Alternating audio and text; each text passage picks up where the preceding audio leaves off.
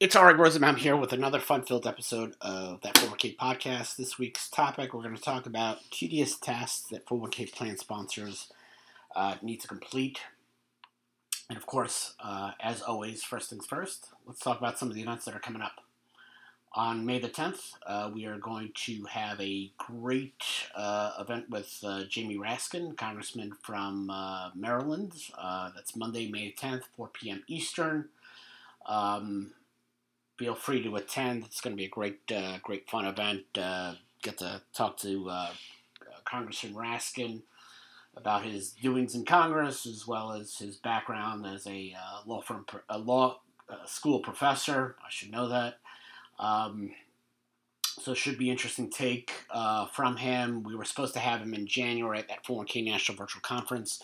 Of course, he had to cancel. There was this little thing called impeachment coming up. And he was the House impeachment manager. Can't tell Nancy Pelosi, sorry, I gotta miss, I gotta cut out for a half hour to talk to these 401k advisors and TPAs at some event. Yeah, it really didn't work out. But thankfully, he's rescheduled for all of us to attend, so no entrance fee, whatnot. And speaking about entrance fees and tickets and all that kind of stuff, we've got some live events, hopefully. Come September 10th, we will be in St. Louis at Busch Stadium. September 24th, we will be at Target Field in Minneapolis. September 29th, that is a Wednesday, we will be at Minute Maid Park in Houston, Texas. And, of course, next January, that National Virtual Conference 2022, two-day event. $20, 22 cents to sign up. Great event. We should have some information eventually about some of the people that are speaking at these events, as well as some appearances from sports celebrities and whatnot. Go to that 401ksite.com for further information. As far as today's topic, there's certain tedious tasks out there in life that we just really don't want to do. I think that for me, I think cleaning up the laundry room is not high on my list, but really cleaning up the bathroom is never on my highest of things to do. And for plan sponsors, there are a lot of tedious tasks they'd like to avoid. And unlike my bathroom, if I have a really disgusting bathroom, that's on me. And I don't have very many guests these days thanks to COVID, but that's on me. But as a plan fiduciary, plan sponsors can't really say, forget about it. Because as plan fiduciaries, as we all know, they have a highest duty of care in equity and law. And so if they neglect things, it's on them. It could cost them, and it doesn't make the situation go away. It only makes things worse, because if you don't fix errors, you don't take care of things ahead of time, they never disappear. They only get worse and worse. And, there's certain things that are just tedious for 401k plan sponsor to deal with even as an risk attorney, fixing these errors can be tedious. High on my list is eligibility requirements, and we all know that a retirement plan has eligibility requirements. Of course, if they just have date of hire, and immediate entry, or whatnot, but they must complete, even if it is theoretically immediate eligibility, it's still a requirement they have to meet. They have to be hired. As with 401k plans, obviously, like I said, there's immediate eligibility, there's 1,000 hours within a year of employment, that whole year of service. And regardless of eligibility, plan sponsors really need to make sure that the eligibility requirements are tracked to make sure that employees become participants when the plan documents say they can become a participant. And it's important for them to make sure that, eligibility and entry and all that stuff is consistent with what the plan document says. And the problem is that when a plan sponsor fails to include eligible employees as plan participants, it may require them to make a corrective employer contribution plus earnings, whether they're for employer contributions or what we call missed salary deferral opportunities. It's just ridiculous. The missed deferral opportunity is one of those ridiculous errors if you think about it. Because if you for 6 months or whatnot, if you forgot to include somebody as a participant, and even if they weren't going to defer, the requirements of fixing that missed deferral opportunity is for the employer to make a qualified non-elected contribution plus earnings. That's a headache, and I think that's one of those really painful errors because if that employee was never going to defer, or even if they did defer, that's money coming out of the employer's pocket to fix a mistake they should have, realized from the get-go.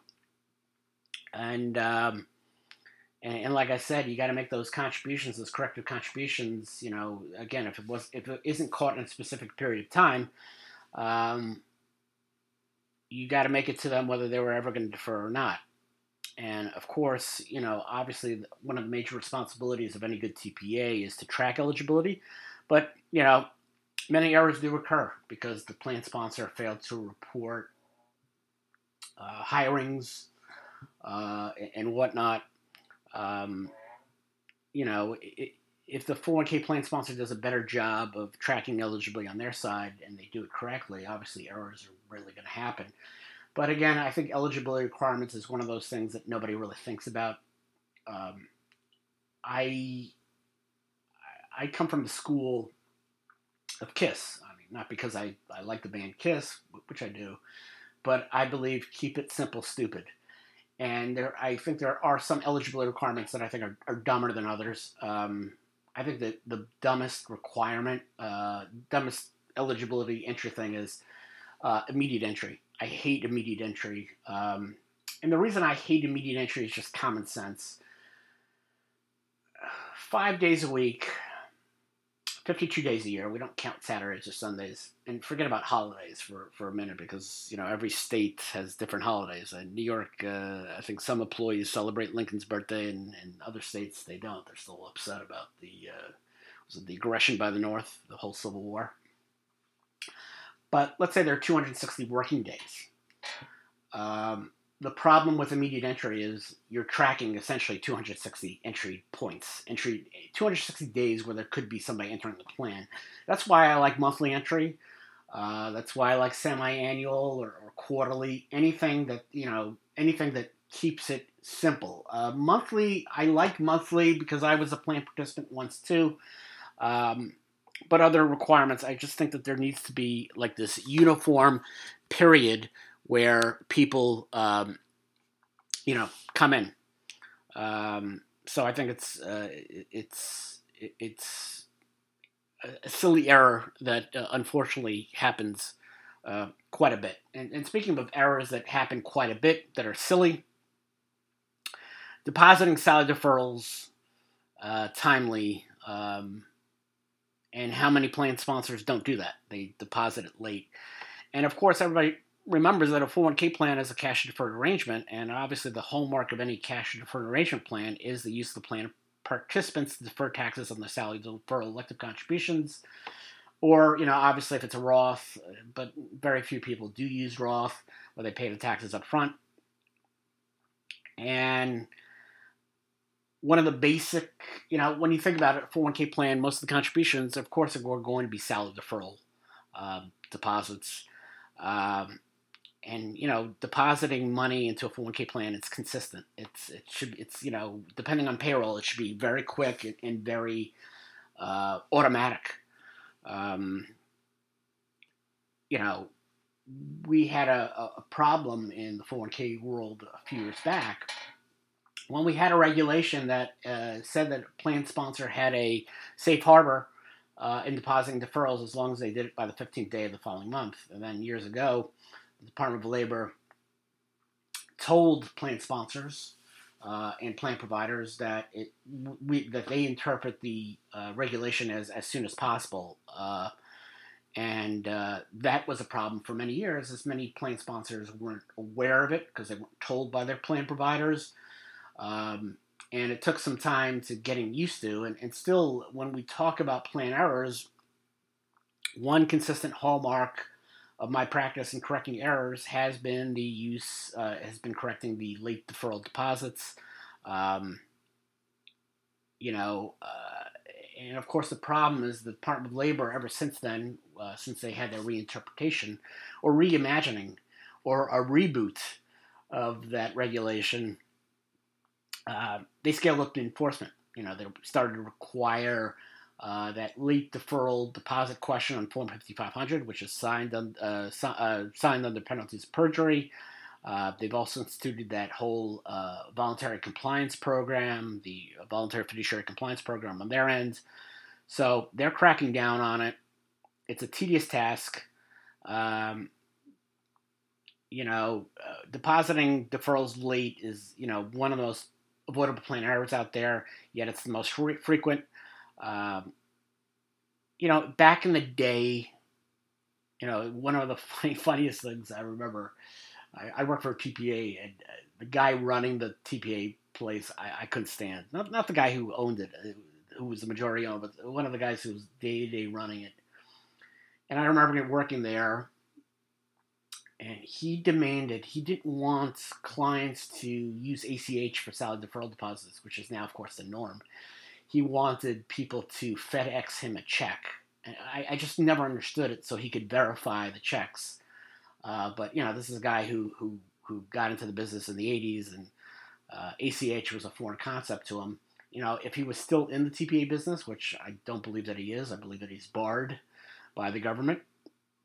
But if he was, still in the business, that process where plan sponsors would, FedEx checks, that world doesn't exist anymore. I guess it could exist if you want plan sponsors to be charged with late deferral deposits, but that's a part of our past.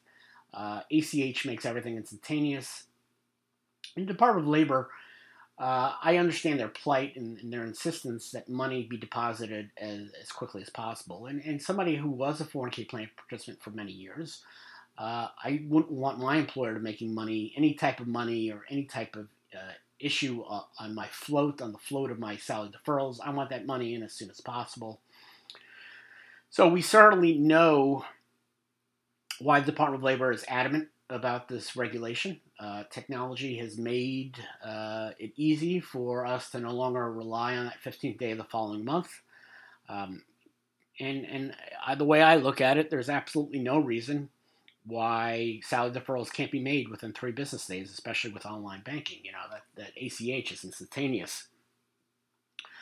I know that, unfortunately, this week I run a 401k plan, a new PEP, and the plan provider just debited $800 out of my account for fees that should have been taken out of participant accounts.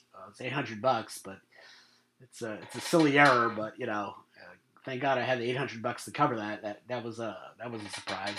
But to me, it's an easy process. Of course, there are going to be employers out there that have multiple locations. Somebody who's, two big errors with salary deferral deposits that to fix it. Having clients in the restaurant business that had multiple locations, that's a headache. On the DLS side, it's a headache. I represented 2 large restaurant groups, 2 different restaurant groups that you would certainly know their names. And the problem why they were constantly being late with deferrals is because they were dealing with multiple locations, and more importantly, dealing with multiple payroll providers, which was just really a headache. So, it's a headache, but it's got to be done. It's got to be done consistently. And the problem with late deferral deposits is I very rarely find that a plan sponsor is late once. Usually, if they're late once, they're late twice, 3, 4, 5, 6, 7 times, whatnot. And they're consistent. Quite frequent. So maybe not consistent, but certainly frequently. As far as another tedious task is keeping copies of all plan documents. Plan sponsors should certainly hold ERISA records for at least 7 years, but plan documents they should keep forever. The IRS has this view that if a plan sponsor is missing a certain restatement or certain plan amendment, then it never ever happened. Every few years we know that the IRS requires a restatement process or an amendment. We are currently in the Cycle 3 restatement process. When the plan is being audited or the plan is seeking some sort of favorable determination letter for the 5 people that still try to get one, the plan sponsor is often required and usually required to show the previous plan documents. Even with late salary deferral deposit, the Department of Labor is going to ask for a copy of the plan document at the time of the error or whatnot. So, there's nothing worse than having to represent plan sponsors on an audit who are missing a plan amendment and restatement that they did do, but for some reason they don't have it, and so they have to go through an audit cap correction program and shell out thousands of dollars of penalties that they shouldn't have paid had they had a copy of their plan restatement or plan amendment. So every plan document, plan amendment, plan restatement, these are things that should be kept for good. Of course, next on my list is handing out notices and SPDs. ERISA is all about protecting participant rights, and certain rights are reserved for plan participants, especially when it comes to notices and copies of the summary plan description. It's important that a plan sponsor obviously completes that task by providing the required notices, whether it's a safe harbor notice that they may still have with matching contributions, or notice dealing with a fund change or a blackout period or a new SPD. It's important for plan sponsors to make sure that task, usually handled by the TPA, not the SPD, handing out the SPD, that's really an HR function, but for other notices, make sure that those notices are done. Next on my hit list, reviewing fee disclosures. 401k plan sponsors obviously get disclosures from their plan providers on that direct and indirect compensation that these plan providers receive for servicing the 401k plan. And obviously the problem with disclosures is that too many plan sponsors don't review them. They put them in the back of the drawer, and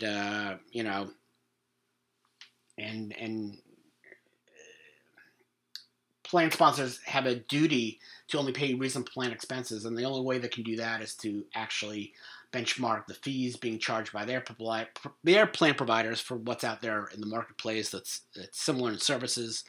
And too many plan sponsors treat that fee disclosure notice as, like they would, like I do with my bank privacy statements or bank privacy notices, where I just chuck in the garbage. 401k plan sponsor really has to be diligent and reviewing those forms and seeing whether the fees being charged are reasonable or not. The only way to do that is to go out in the marketplace and see what other plan providers charge.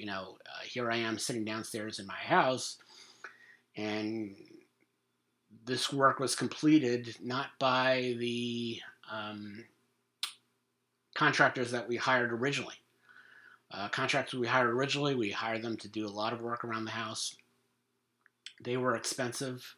We didn't know how expensive because we didn't shop around. We liked these guys. And then when Hurricane Sandy hit our house, all of a sudden they saw dollar signs and thought that they could get us. And they came out with this really ridiculous fee of fixing the downstairs where I'm sitting at. And it was only at that time did we realize that we were being overcharged for all those years. And the problem is that when you're overcharged in your private life for stuff that you do, work on the house or the new car, or whatever it may be, you're out of pocket, you overspent, that's on you. But when you're a plan fiduciary, you don't have that excuse because you're responsible for the monies of other people, and that means you have to have a higher duty of care. You have to have more care for the money of other people than your own. So that's why it's important for plan sponsors to look at those fee disclosures and do something about it and see whether the fees being charged to the plan are reasonable for the services provided. Next on my list, it's a big one because I don't think that people take it seriously. Just today, I had a TPA ask me whether band uniform rentals are an education expense. I said no. I didn't even ask if it was for post-secondary. It's just I know that book fees are not available for hardships, so I don't think that uniforms for the band are as well. But that goes to the point. Hardship requests have to be substantiated. We cannot take the word for plan participants that they really need the money. They actually have to substantiate it. The regs say it. Whether it's a medical expense, funeral expense, expenses to prevent eviction or foreclosure, or for educational expenses, it's important that plan sponsors take that tedious task and substantiate and make sure that the expenses are payable for hardship. I've had situations where somebody wants to pay a bill for a tuition that they owed 7 years ago, and you can't do that. I once had a hardship request on prison stationery. There was no hardship request. There was no request, and I assure you, somebody asking for money for the prison commissary, that would not be an allowable hardship distribution. And the IRS has pointed in the last few years that on audit they will look at hardship requests for substantiation, especially when there are multiple requests from one plan participant. So it's one of those things that you can't take a plan participant's word on it.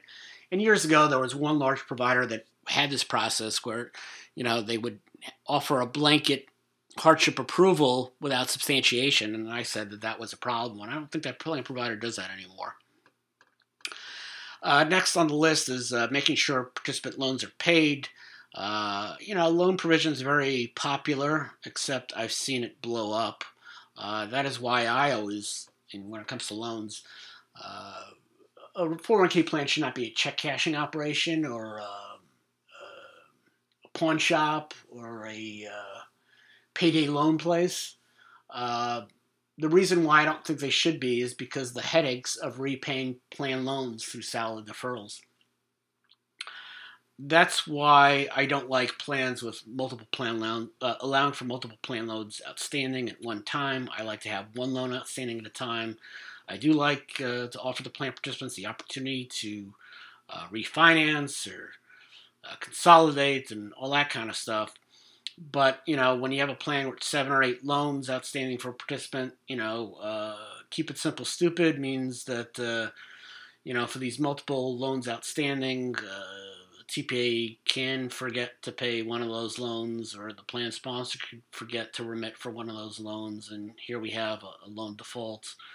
Oops, there's nothing worse to not pull out plan participants' money to pay off a loan, and then say, by the way, you have a deemed distribution, and here's a 1099 for $20,000. It's just a headache. Obviously, 401k plan loans that default are a prohibited transaction.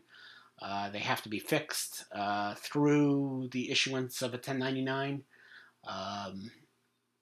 unless, of course, the plan sponsor goofed, and there's some ways to try to self-correct that. But I just think that it's important to plan sponsors to realize that plan participant loans have to be paid and make sure that they're paid at least on a quarterly basis to avoid a default. And again, they can certainly help limit the possibilities of errors by putting smart provisions in their loan policy, which again, one loan outstanding at a time, minimum loan of $1,000, payable immediately upon termination. I like that as well. But, you keep it simple, stupid, you keep out of trouble. If you don't keep it simple, stupid, you are stupid. You're asking for trouble. And, so many times you'll see a plan provision, and one of my favorite phrases is it's based on I saw it years ago, I was working for TPA, and I was an ERISA attorney in San Diego who wrote a matching provision for one of his clients, and I reviewed it, and I said, you know what, I know what he was trying to do, but good luck trying to administer that. That's why I like plan provisions that are easily for TPAs to administer and not goof on. A new pet peeve of mine is the bonus component of compensation. and salary deferrals. And I always say, if you don't want the headache, people deferring on bonuses, and you don't want the headache of bonuses being part of that definition of compensation for purposes of employer contributions, just take it out. As long as it doesn't violate, the definition of compensation, because you kind of throw it out of the safe harbor, you'll be fine, and you avoid the headaches of it. But like I said, keep it simple, stupid. Last but not least, certainly, obviously complying with ERISA 404C. Too many plan sponsors think that there's some sort of bulletproof to liability because plan participants make the investment elections on their own. That's certainly not the case. But too many plan sponsors out there believe that. 404C does limit a plan sponsor's liability as long as they provide enough information to plan participants to make informed investment decisions. The regs are kind of silent about it, but here's a heads up. Providing investment education to plan participants, going through a prudent process of selecting and replacing plan investments based on what's going on in the marketplace in terms of those specific funds. Those are the building blocks to avoid liability under ERISA 404C. Again, we always go back to my old law firm plan because I like to goof on them. Giving me a Morningstar profile for investments that were, picked 10 years ago, that's not going to help any plan sponsor avoid liability under ERISA 404C. So, I've been long in this business where Janus 20 was the greatest mutual fund on earth. And I remember when that fund closed and, I was working for TPA trying to get those clients in on that Janus 20. I don't even know what Janus 20 is doing right now, but I assume that it's not as great as it was in 1999. But I'm sure that there are 401k plans that still have Janus 20 as a huge investment, as a big offering on the 401k investment lineup, and the plan sponsor and their advisor hasn't reviewed the funds if they have a plan advisor. So it's just one of those tedious tasks that, again, I think plan sponsors avoid taking care of because they assume, it's kind of like that scene in Austin Powers where Dr. Evil is going to kill Austin Powers. And he's like, I'm going to leave. I'm going to assume everything went to plan and that Austin would die. It's something, goofing on something that always comes out in a Bond movie.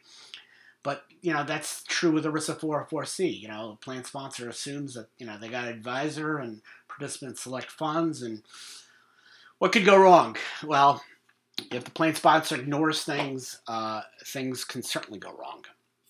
So I hope you enjoyed this episode of the 4K Podcast as I enjoyed speaking about these topics. Of course, we'll be back next week. And of course, go to that 4ksite.com for further information about all our events. So thanks so much. Take care. Bye.